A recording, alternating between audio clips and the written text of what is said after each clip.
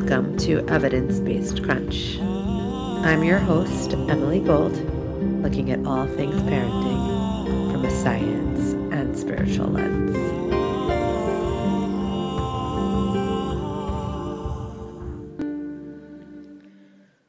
Welcome to this episode of Evidence-Based Crunch.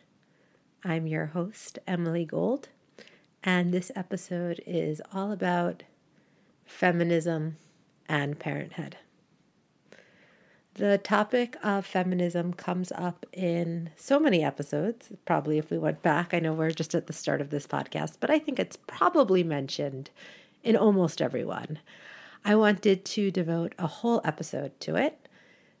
And to be honest, this is a really complex topic, so we definitely won't get to everything. It's going to show up elsewhere.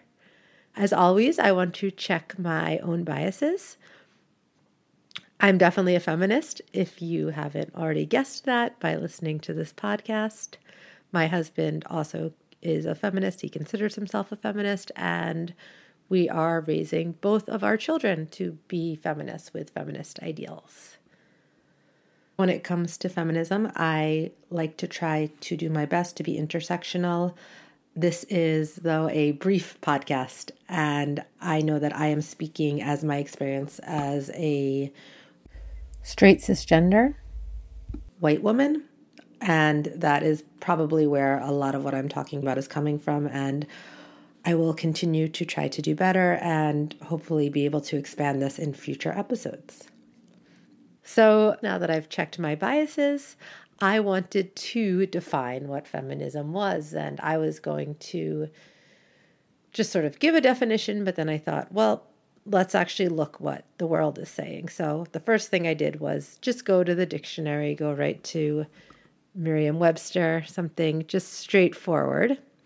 And Merriam-Webster defines feminism as the belief in and advocacy of the political, economic, and social equality of the sexes, expressed especially through organized activity on behalf of women's rights and interests. So that's our old-fashioned classic dictionary. Then I thought, what does Wikipedia say? Remember when anyone could edit Wikipedia? Oh my God, what would feminism say if anyone could edit it still? That's terrifying. We won't think about that. Feminism, according to Wikipedia, is a range of social, political movements and ideologies that aim to define and establish the political, economic, personal, and social equality of the sexes. Feminism incorporates the position that society prioritizes the male point of view and that women are treated unjustly in these societies. Efforts to change this includes fighting against gender stereotypes and improving educational, professional, and interpersonal opportunities and outcomes for women. So I liked that. I thought that expanded a little bit on the very bland dictionary definition. Those were just two definitions. We hear a very famous quote. I found it attributed to Marie Scheer. Feminism is the radical notion that women are people. And I think that's always a really good way to describe feminism, as long as the person you're speaking to, understands that it's, you have to say it with a certain tone. So we're talking about feminism, but I'm specifically talking about feminism within the lens of parenting. When it comes to parenting and specifically motherhood, I find that feminism gets much more complex. Everything I've read, both to prepare for this article and just really throughout my life, from academic journals to magazines, blogs, Facebook, the internet in general, makes me really think that this issue may split feminism more than almost any other issue. So I'll link to some of what I read to prepare for this in the show notes. One thing that we know is motherhood is one of the only things that unites many, though definitely not all, women around the world. So many feminist leaders and writers have believed that it's an important issue to help get women involved in the feminist movement. So definitely back in the early 1900s and mid-century during the first and second wave of feminism, looking at motherhood was one of the ways that you knew you could involve lots of women. And yet, on the other hand, motherhood has also been found to be something that has kept women out of the public sphere. The author and feminist icon, one of the most famous authors, Simone de Beauvoir, whose name I'm butchering, apologies, in 1949 wrote the book The Second Sex. And she notes in this book, I will quote, "Motherhood keeps women othered and never occurs completely in liberty. She advocated that women could only truly be free if they forswore motherhood." What has come out of this is scholars noting that the very idea of motherhood being the natural state of women is something that is actually constructed by a patriarchal society. So the idea that women are naturally mothers is something that only comes through patriarchy.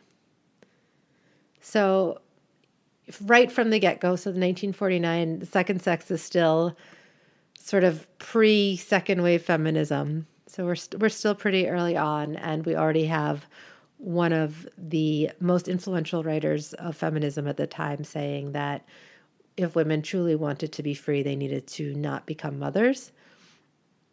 So that was definitely controversial at the time. I think probably more recently, the idea of how to be a feminist mother has been in the divided camps. It's definitely still people who would say that motherhood itself is a patriarchal construction, but I would say that would be a pretty extreme view these days. And the bigger view right now would be if someone does want to and chooses to and is able to become a mother, how can one be a feminist mother?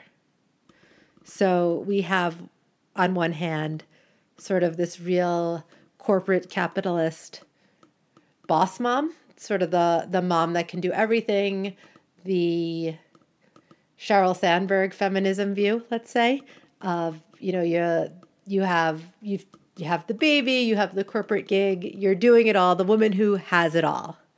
And that would be one stereotypical feminist view of motherhood.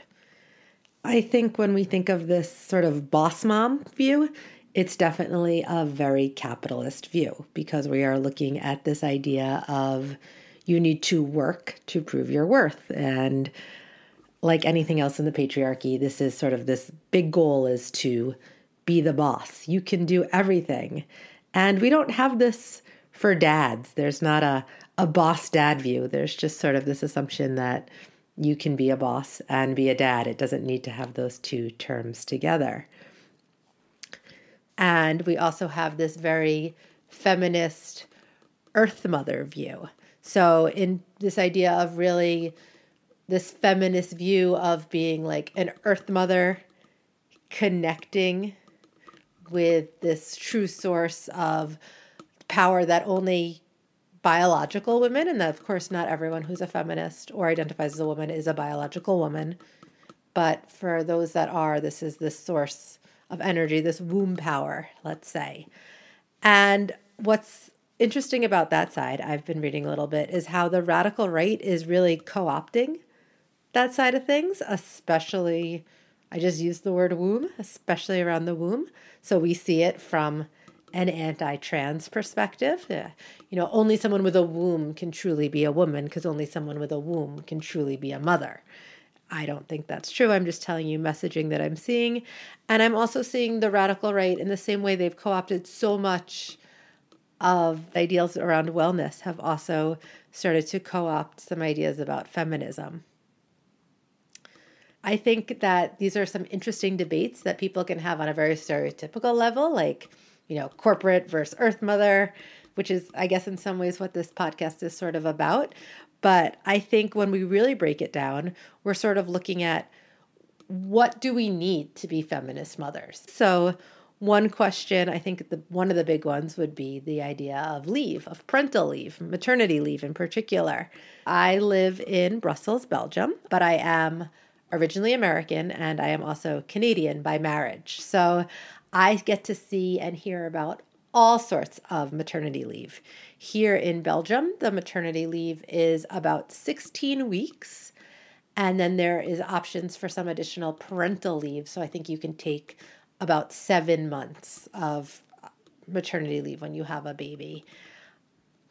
In Canada, it has just been extended to you can have a year paid maternity leave that you can now extend up to 18 months with that same year salary. So let's say between a year and 18 months of maternity leave, because obviously you need to have some sort of particular income and support if you're going to stretch that extra 6 months.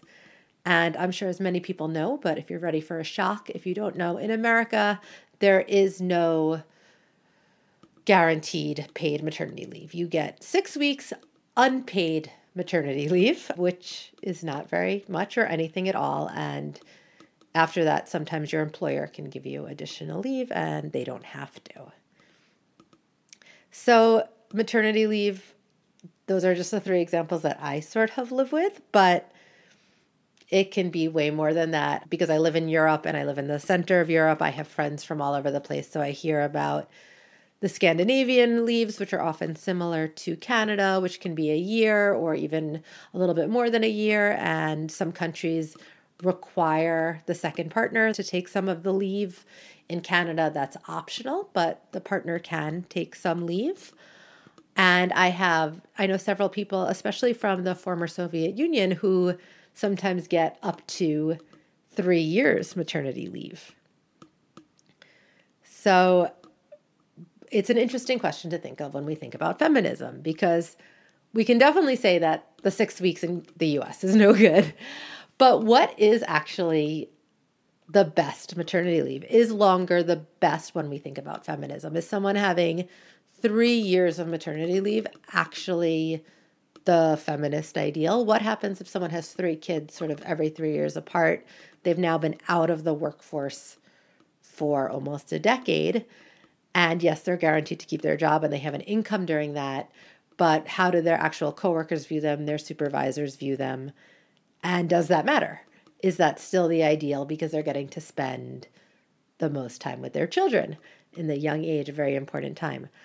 I don't have an answer to that question. I'm just posing it because I think that is one of the very important questions when we think of these leaves and feminism. Is there an ideal time? When it comes to the partner taking leave, that's another very good question. I know for our first child, we were in Belgium already, but my husband was still working for the Canadian government. So he got 6 months of leave, which was very different than what he got from his employer in Belgium. For the second child, which was 6 weeks, which we sort of managed to make 8 weeks, which was still very, very nice. I'm really grateful that we got both of those. But it was very interesting as the male partner, as the father, both the reaction he got from some people he worked with who were like amazed he was going to take any leave, but then also the absolute glee and praise he would get for taking the leave from certain people. When we think about maternity leave, again, we have to think about that capitalist view because we are always looking at what is the value of the work we're doing? Why are we doing this work? And this isn't to say that people don't love their work. I love my work. I am self-employed and I am very fortunate to live in a country where daycare is affordable. We are going to definitely need to be talking about daycare at some point. But I send my children to daycare because I love working. I love my children. I love them more than my work, but I do also love my work. And when we are thinking about parental leave, we definitely need to think about who the parental leave is for, what is being offered, but also what is it all about? What is it giving people? How is it giving it to them? What is the most feminist form of maternity leave? Because if we are offering someone 3 years of maternity leave, but they really love their job, again, not to say they don't love their children, what happens if they don't want to take all that maternity leave? Who is watching their children? And what are people saying about them in society versus what are they saying about their male partners? So I think it's also really important whenever we talk about leave to be really thinking about paternity leave and parental leave, because that should be a feminist issue as well.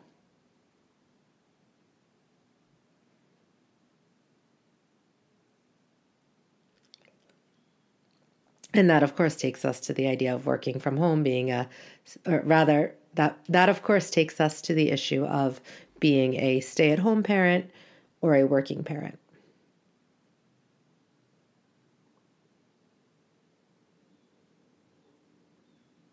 which is another one of those questions that definitely divides feminism. I talked about on a previous episode how that was the question that was seen as the spark of quote unquote the mommy wars.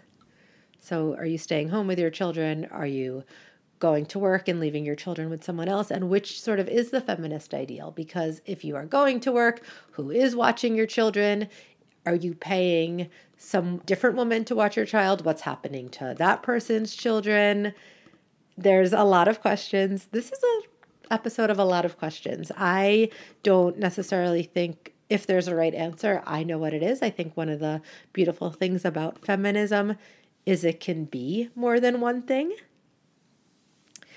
There's another topic that I would say definitely divides feminism is the topic of birth. We're going to have an episode very soon about pain relief in birth, about location of birth. I'm not sure if it's going to be one episode, many episodes. I've got some interviews lined up. But as a feminist, one thing I definitely believe in personally is choice around pregnancy and birth should be a part of any conversation we have about choice and bodily autonomy. I am pro-choice when it comes to all aspects of pregnancy and bodily autonomy. I don't think that necessarily gets discussed very much, so I will say that right now. And feminism definitely has some things to say about that, especially when we think about birth and pain control. So I hear probably about it when I have these birth episodes. My personal decision with both of my births was to have a home birth. And to me, that was definitely a feminist choice. My entire pregnancy was followed primarily by midwives.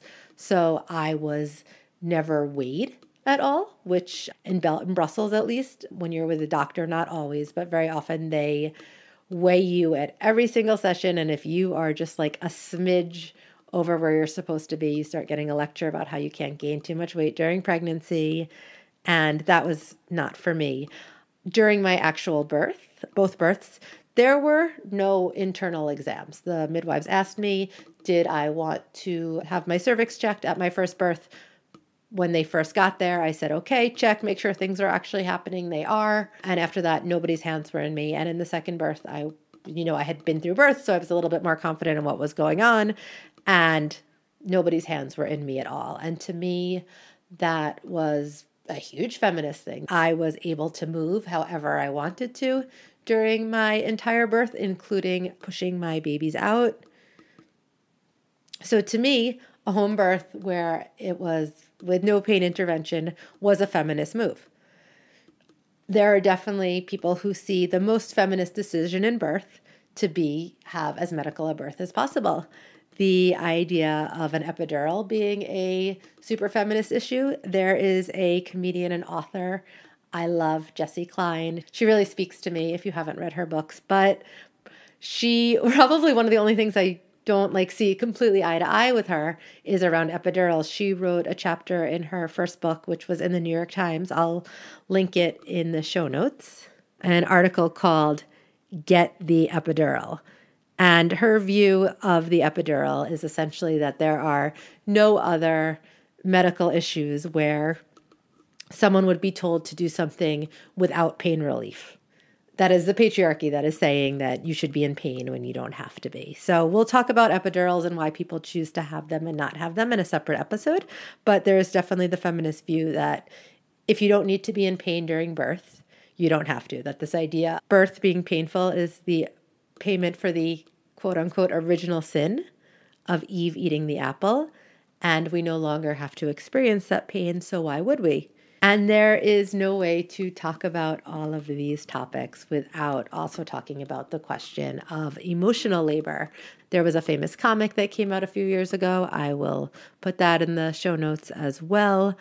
And there's been more and more articles about this topic of emotional labor, that even in heterosexual couples where both partners are working equally and even managing tasks around the house equally, the female partner is still seen as the person who does what is known as emotional labor. So scheduling activities, remembering the birthday parties, buying the presents for the birthday parties, preparing for swim class, all of these sort of things that you always have to have going in the back of your mind. And that so much of that is sort of framed by society. I know that we're planning a birthday party for my child right now. And I went into the class WhatsApp group, all the parents, and it's all the moms.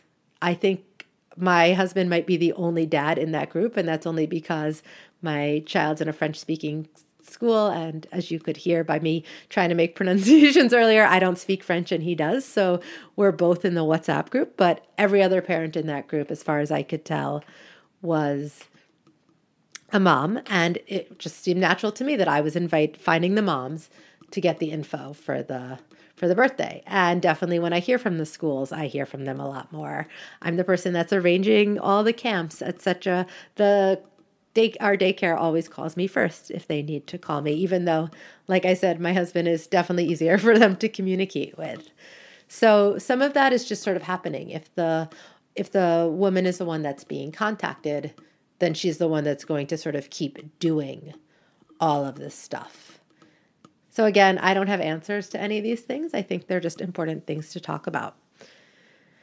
And the one other thing that I thought would be really important to talk about when we talk about feminism and motherhood and parenthood is what we are doing and what we are teaching. Some of these things are maybe some of the more obvious things. I remember when I first joined a parenting group in Belgium, I don't even think I had my first child yet. And someone was posting a question about how do I get things going in the morning faster? Everything takes so long. I have to do this and I have to do this and I have to do this. And someone said, why don't you get your 6-year-old son to empty the dishwasher? And the original poster wrote back something like, oh, I wish I had a daughter. They're just so much better at these things. I could never get my son to do that. And as you can imagine, the feedback was pretty swift and was sort of like, if you need a penis to empty the dishwasher, you're probably emptying the dishwasher wrong. And, most people don't actually enjoy doing this stuff. We're just sort of conditioned to think that girls do this. So that's sort of the basics of things. And I think it's starting to change. I think what's maybe problematic in my household, my husband does more of the cooking than me because he's an amazing cook, and we're pretty even with most of our other household tasks. But he also grew up with a dad that did that stuff. And I'm going to guess whatever the generation is where that shift has to happen is really, really challenging. So if someone's married to someone who didn't grow up seeing their dad doing that, and I know lots of people who came from very patriarchal societies where that was not the job of the dad. So having a son and a daughter see a man do this can be sort of challenging, but probably something worth advocating for. Like I said, I don't have advice on how to do that. Traditionally, there was always sort of this idea that, girls get the dolls, girls get the cooking toys, and boys get the blocks and the STEM toys. And I think what we're seeing more and more is definitely, at least from feminist parents and parents who consider themselves feminists, making sure that girls are getting access to all sorts of things. Like they're getting the STEM toys, they're getting the blocks, and they're getting lots of books about girls can be anything. Girls can be strong. Girls can be powerful. I mean, I know even the original, that book, Feminist Baby, which when we first had it, when my first child was born, was considered kind of amazing. But the Feminist Baby was very clearly a girl. And I believe there are new sequels, let's say, since then, that we have some feminist boys too. And we're starting to see more books and other messaging around boys can be feminists too, and what does that actually mean? When we think about being feminist parents, it definitely has a lot to do with how we are raising our daughters and how we are raising our sons. One thing I think is just not discussed enough is we have as a society, at least a certain segment of a society, starting to do a lot better by making sure that we are reaching our girls with these feminist messages. And we see a lot of girls can do anything. I don't have to be a princess. Lots of STEM toys targeted towards everyone. But what we don't necessarily see enough of, or really almost any of, is offering the other side to boys. So I think it's a Facebook post. I will find it and tag it. A couple different ones that I know are really nice, but there's one about an author talking about how she writes books with princesses in it, and principals don't want to have her speak at their school because boys won't like princesses. And no one would ever, I can't imagine someone saying, well, girls don't like superheroes, because everyone loves superheroes. And quite frankly, probably most everyone loves princesses until they're told not to. Princesses, some princesses have magic. They're sparkly. Who doesn't love that? But we're very often telling our boys that these are not things for them. And one of the problems with that, despite just telling children what they can and can't like, is that when we do that, we're really internalizing the patriarchy ourselves. We are saying that there is this ideal, and we want all our children to be able to be whatever they want to be, as long as what they want to be is this patriarchal ideal, that loving science is okay for everyone and loving cars is okay for everyone. But loving princesses, that's just a girl thing. And girls don't have to like them, but boys shouldn't like them. So I think, please, if you are the parent of anyone, and probably if you're listening to this, you're a parent, but maybe not. But certainly if you have boys at home, take a step back and notice how you're raising them, how you're dressing them, what toys and TV shows you're offering them. And not just you, your partners, your parents and in-laws, relatives, and the teachers at the school as well.